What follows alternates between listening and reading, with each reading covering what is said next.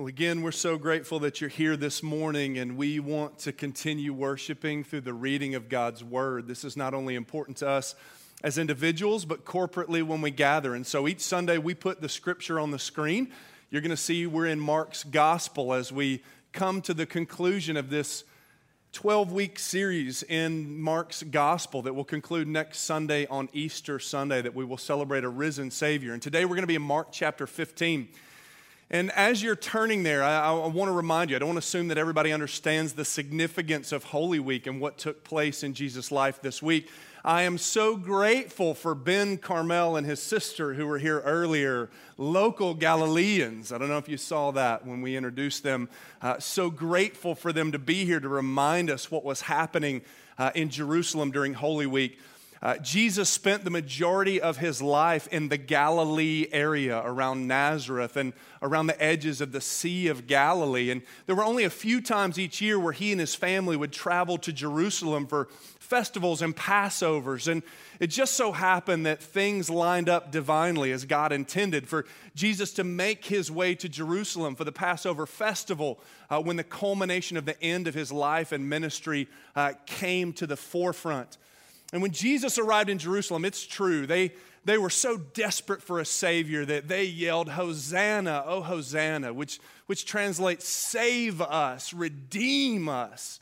And I don't know if anybody feels that way, but so many times in our lives, we're just so caught in the ruts of monotony, and we want to be liberated from that. Or there's something going on in our life that we've tried to redeem and fix on our own, and we can't. And many of us, in very serious ways, we really need rescue. And so the people felt that way. If that's how you feel, that's how they felt. And they laid their palm branches on the ground, as you saw earlier, as if to say, this one who's coming is a good man. He's a holy man. There's something special about him. But in the life of Jesus, and especially in Holy Week, his triumphant entry into Jerusalem was the high point of the week. If you don't know the rest of the story, his triumphant entry was the high point of his week. Shortly thereafter, among many other things, he would make his way to the temple to worship God, and he would notice that there were people that were charging the appropriate temple tax, but they were also charging extra to people and finding a way to make money off of people coming to worship God. And Jesus turned over the tables in the temple because Jesus, then as he does now, is always trying to remove barriers from people like you and me to have access to his Father. And shortly thereafter, the religious leaders who didn't appreciate that Jesus did that, they began to question his authority, not only his power to heal, how can you do that, but how dare you show up in the temple and do what you've done? And so this began a discourse between Jesus and the religious leaders where he even shared with them, you look the part on the outside and everyone thinks you're holy and you pray out loud and you wear the right church clothes, but your heart is broken and sinful. And it doesn't matter if it's right on the outside, if there's something wrong on the inside. And that truth holds for us still today. Well, the religious leaders didn't appreciate that, as you might imagine, and so they began to plot how they would get rid of Jesus, literally how they would kill him to get him off the scene. And they wanted to take his life, but they, the Jewish people, were under Roman authority, and they didn't have the power to do that. It would be illegal. They would lose their lives for trying to take someone else's. And so they went to the Roman governor, a man named Pontius Pilate. They went to the Roman governor, the one who had the authority to pass sentence on people, and they asked him to take this man and judge him as they had and find him guilty. Well, much like many of the other people that made false accusations against Jesus, their accounts contradicted one another. Nothing would stick. And even Pilate said, I don't find anything wrong with this man. He's done nothing guilty of being executed. But the religious leaders stirred up the crowd and that mob mentality. They started yelling, we want Jesus to pay for what he's doing. We want him to be crucified. Crucify him. And the Roman governor could see that things were escalating beyond his control, and fearing a rebellion and seeing that they weren't going to back down, he handed Jesus over to his soldiers and passed sentence that Jesus should be crucified. He should be executed. And so he handed Jesus over to his Roman soldiers. And it's so important for us on this moment to acknowledge what happened in the life of Jesus from his triumphant entry to his arrest and his execution, because we will celebrate Easter next Sunday, that there is life after death. But Jesus has to lose his life. He has to lay that down before we can walk into this place confidently and triumphantly next week. And so I want you to see exactly how Mark describes what happened next in the life of Jesus, because I think you're going to be fascinated if you don't know this story. And if you do, you're going to be more grateful and in awe of who Jesus was as God and as a man as he endured the shame of the cross so that we can find forgiveness and can find new life. Would you stand with me in honor of God's word? And we're going to read from Mark's gospel, Mark chapter 15. And I'm going to start with verse 16 as Jesus was handed over to the Roman soldiers for crucifixion. It says, the soldiers led him away into the palace, that is the governor's residence, and called the whole company together. They dressed Jesus in a purple robe and twisted together a crown of thorns, and they put it on him. And they began to salute him, and "Hail, King of the Jews," they said. And they hit him on the head with a stick, and they were spitting on him. And getting down on their knees, they paid homage to him sarcastically. And after they had mocked him, they stripped him of the purple robe and put his clothes on him. And they led him out to crucify him. And they forced a man coming in from the country who was passing by to carry Jesus' cross. His name was Simon of Cyrene. He was the father of Alexander and Rufus. And they brought Jesus to the place called Golgotha, which means place of the skull. And they tried to give him wine mixed with myrrh, but he did not take it. And then they crucified him and divided his clothes, and casting lots for them to decide what each person would get. Now it was 9 a.m. when they crucified Jesus, and the inscription of the charge written against Jesus was that he was the King of the Jews. And they crucified 2 criminals, one on his right and one on his left. And those who passed by were yelling insults at him and shaking their heads at him, saying, "Ha! The one who said he would destroy the temple and rebuild it in 3 days? Why don't you save yourself by coming down from the cross?" And in the same way, the chief priests with the scribes were mocking him among themselves, saying, "He saved others, but yet he can't even save himself. Let the Messiah, the King of Israel, come down now from the cross so that we may see and believe." And even those who were crucified with him, those that were on his right and his left, losing their lives, taunted him. And when it was noon, darkness came over the whole land until 3 p.m. And at 3, Jesus cried out with a loud voice, "Eloi, Eloi, lama sabachthani," which is translated, my God, why have you abandoned me?" And when some of those standing there heard this, they said, "See, he's calling for Elijah." And someone ran and filled a sponge with sour wine fixed on a stick, and they offered it to him to drink. And they said, "Let's see if Elijah comes to take him down." And Jesus let out a loud cry, and he breathed his last. Then the curtain of the temple was torn in two from top to bottom. And when the centurion who was standing opposite of him saw the way that he breathed his last, he proclaimed, "Truly, this man was the Son of God." Let's pray together. Lord Jesus, we thank you for what you have accomplished for us on the cross. And as difficult and as violent and as hard as it was and is for us to comprehend, may we be a people that proclaim Christ and you crucified, so that we may hold on to the promise of forgiveness and new life that it achieved for anyone who wants to receive it. And we pray this in Jesus' name. Amen. Amen.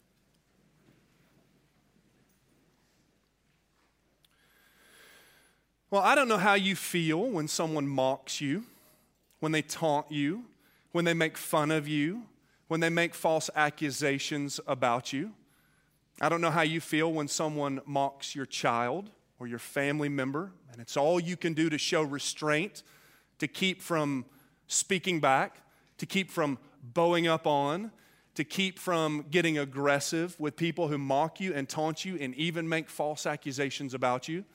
But that's what was happening in this text. It had been happening in the lead up to Jesus' arrest and in the lead up to his trial before Pontius Pilate, if you will. It had happened already, and when he was handed over to the Roman soldiers, they jumped in on it as well. We read that they dressed Jesus in a purple robe. Purple was the color of royalty and majesty.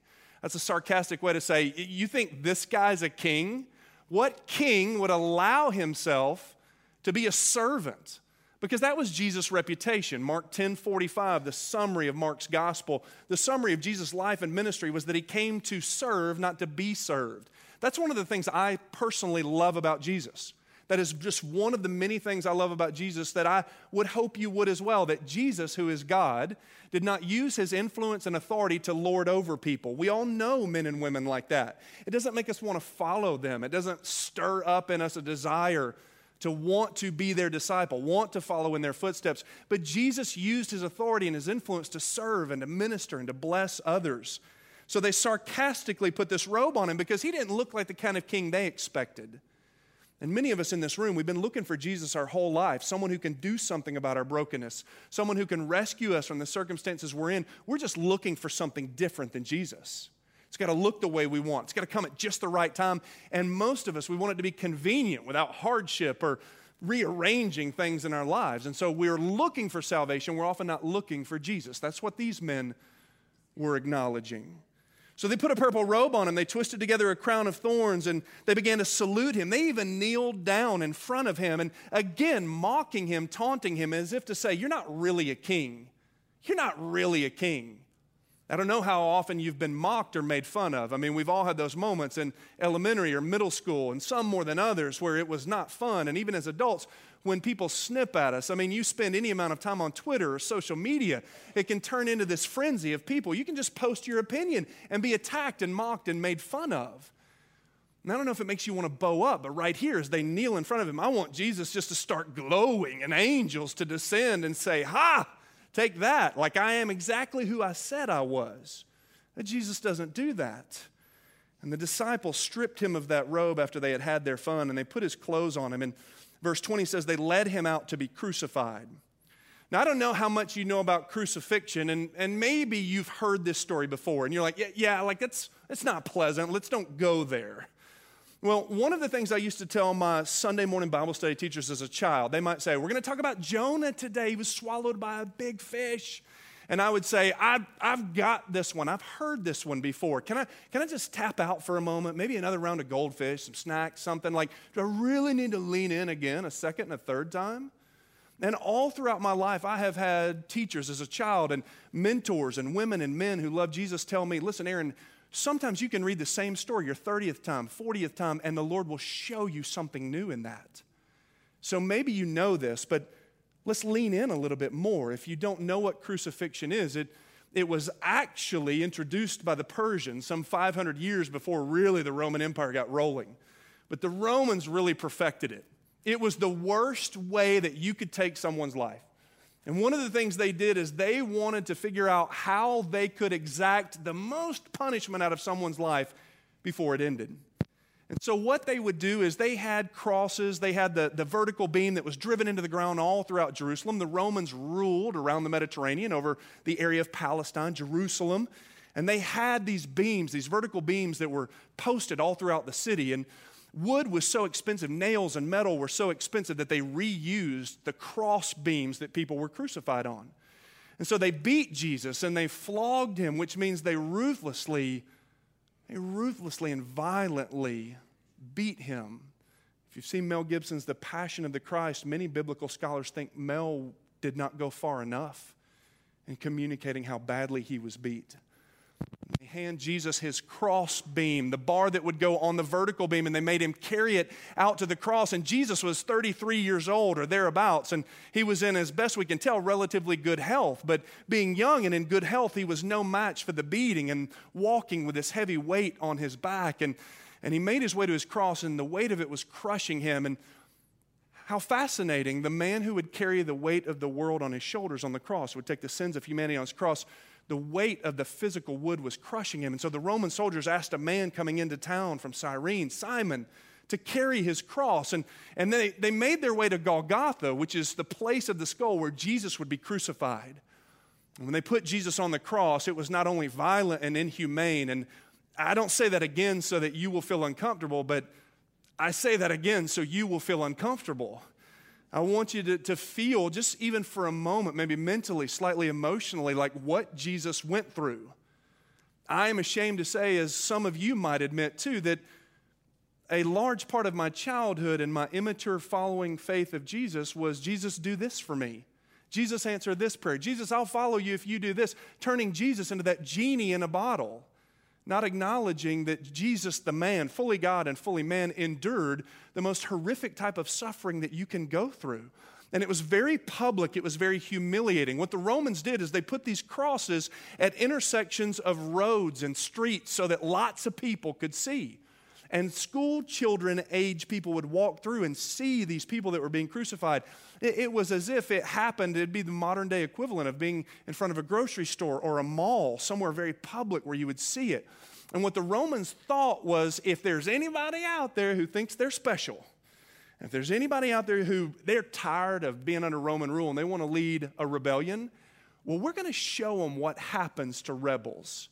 And it was to thwart people's uprising and those to stir up problems. And so it was very public. And so Jesus' suffering of being stripped naked and literally losing every shred of dignity about him, if you will, was fully on display for others. Now listen, the reason I tell you this and the reason this is so important is there's no doubt somebody in this room who's going through a hardship. There's somebody in this room going through hardship. I know some of them that are represented in this room. I don't know everybody's story. But one of the things I do when I make a hospital visit is I'm very careful never to tell anybody I know how they feel. Like, that's one of the things I do. That's one of the things I tell other staff members, like, don't say you know how you feel, because even if you've had a kind of similar experience, you don't know how they feel. And there are very few people that can identify with what you may be going through. But if you've had a rough week, if you've gone through a difficult 3 to 5 year stretch, if there's something going on that is so painful, physically, emotionally, mentally in your life, if there is somebody who can identify, I'm going to suggest to you it's Jesus. He knows what it's like to suffer. He knows what it's like to be mocked, to be made fun of, to have a bad week. That was this week. And that's what makes him different than other gods, lowercase g, false idols. When you pray to Jesus, he knows how you feel. He knows how you feel, and he knows what it's like to suffer. And so Jesus knows how you feel. That's incredible. That makes him different than any other religious god. The thing that makes it even better is we don't just want somebody who can identify, right? When I tell people I've had a bad week, last week I had a bad week, like I couldn't hear I felt like when I was talking, I was inside of a glass box. It was echoing. I had sinus allergy. Like, we went from winter, as one of our members said, to full on like pollen Armageddon. And I felt awful. And as people were like, hey, what's up with your voice? And I thought to myself when I woke up last Sunday, I wouldn't want to sit under the preaching with the preacher talking like, hello, everyone, good to see you. It was awful. And people were like, are you okay? And I'm like, I feel terrible. People were like, I know how you feel. I get pollen too. And that made me feel good. You know how I feel. What I really needed was somebody who could say, I know how you feel because you sound awful, but I can do something about it. And that's what happened when they gave me some strong antibiotics and other things to keep it from going to a sinus infection this week. I wanted somebody who could identify, but I wanted somebody who could do something about it, right? We not only want somebody who can identify with their suffering, but someone who can do something about it. If you stick around long enough, you will, and especially next Sunday, be part of a celebration where the people of God talk about how not only Jesus can identify with what we're going through, but he can do something about it. Because he can gain victory over it. He can gain victory over the things that we cannot heal or restore or redeem in our own lives that we wish we could. And Jesus went through the suffering on the cross so that he could not only identify with you, but that he could offer help to you in your time of need. The writer of Hebrews says it this way. The writer of Hebrews says it this way in Hebrews 2:14, that since humans have flesh and blood, that's why God sent Jesus as a man. Since the children have flesh and blood in common, Jesus also shared in these things so that through his death, he might destroy the one holding the power of death, that is the devil, and free those who were held in slavery, all of the fear of death. And that's one of the reasons Jesus experienced what he did on the cross. So when you pray, he knows what it's like to experience what you're experiencing. But we know that he can do something about it. And as Jesus was crucified on the cross, and as people were publicly mocking him and could see his suffering, they divided his clothes at the foot of the cross, and they put an inscription above him, the King of the Jews, which is fascinating because Jesus never presented himself as a political Messiah or as, hey, look at me, the king's here. But again, they're mocking him. It's right above his head while he's suffering. And again, I read this, and I want Jesus to do something. Okay, so you didn't bow up on the religious leaders when they falsely criticized you. Okay, so when the Roman soldiers taunted you and made fun of you, you didn't defend yourself. I want Jesus to be a man. I want Jesus to stand up and like come down off the cross like, and everything to start glowing and legions of angels to come down. Like, I really would have loved to see Jesus smack them around for a little bit and just head on back up. I don't know if anybody's ever felt that way, but as a child and as a young adult, I would say, why didn't Jesus just do something about it? Why did he defend himself? And then it dawns on you. The reason Jesus is on the cross is because he's there to absorb the punishment that should have been given to me and you. The Bible says that the wages of sin is death, that sin leads to death by nature and by choice. There's a lot of great, wonderful, moral-driven, successful people in this room. And every one of us are sinners by nature and choice. And what we deserve for that is death, physical, spiritual death. And the Bible says that God never intended us to struggle with sin and to be under the curse of brokenness. It's a beautiful world, but it's a broken world. I don't need to spend any time talking about what's wrong with the world. We know that. And so God sent Jesus to absorb that punishment that should have come from us so that he could take our brokenness and our sinfulness and offer us his righteousness. And that's what happened on the cross. God got the justice that was applied to the sinfulness of humanity in the finished work of Christ on the cross, shedding his perfect blood. God looked upon him as the punishment for our sin and satisfied the judgment against sin against us. So that when we place our faith in Jesus, we can be just as if we've never sinned. We can be presented before God in a right relationship with him as if we've never sinned. And that we can receive the righteousness of God. You know that robe thing, putting on these robes on Jesus. When we come to faith in Jesus, he clothes us with his robe of righteousness. These guys thought it was a punchline and a funny little gimmick. But what Jesus actually does is he gives us his robe of righteousness and he covers our brokenness. And he covers our sinfulness. And he says, in Christ, you can begin again. In Christ, you can have a do-over. In Christ, you can have eternal life that you can't provide for yourself. That's the forgiveness of sin. That's eternal life. That's what Jesus offers. And so I want Jesus to show up. I want him to bow up. I want him to defend himself. But here's what I want you to know about the cross. This is so important for you and me to remember. And Jesus was crucified on Friday.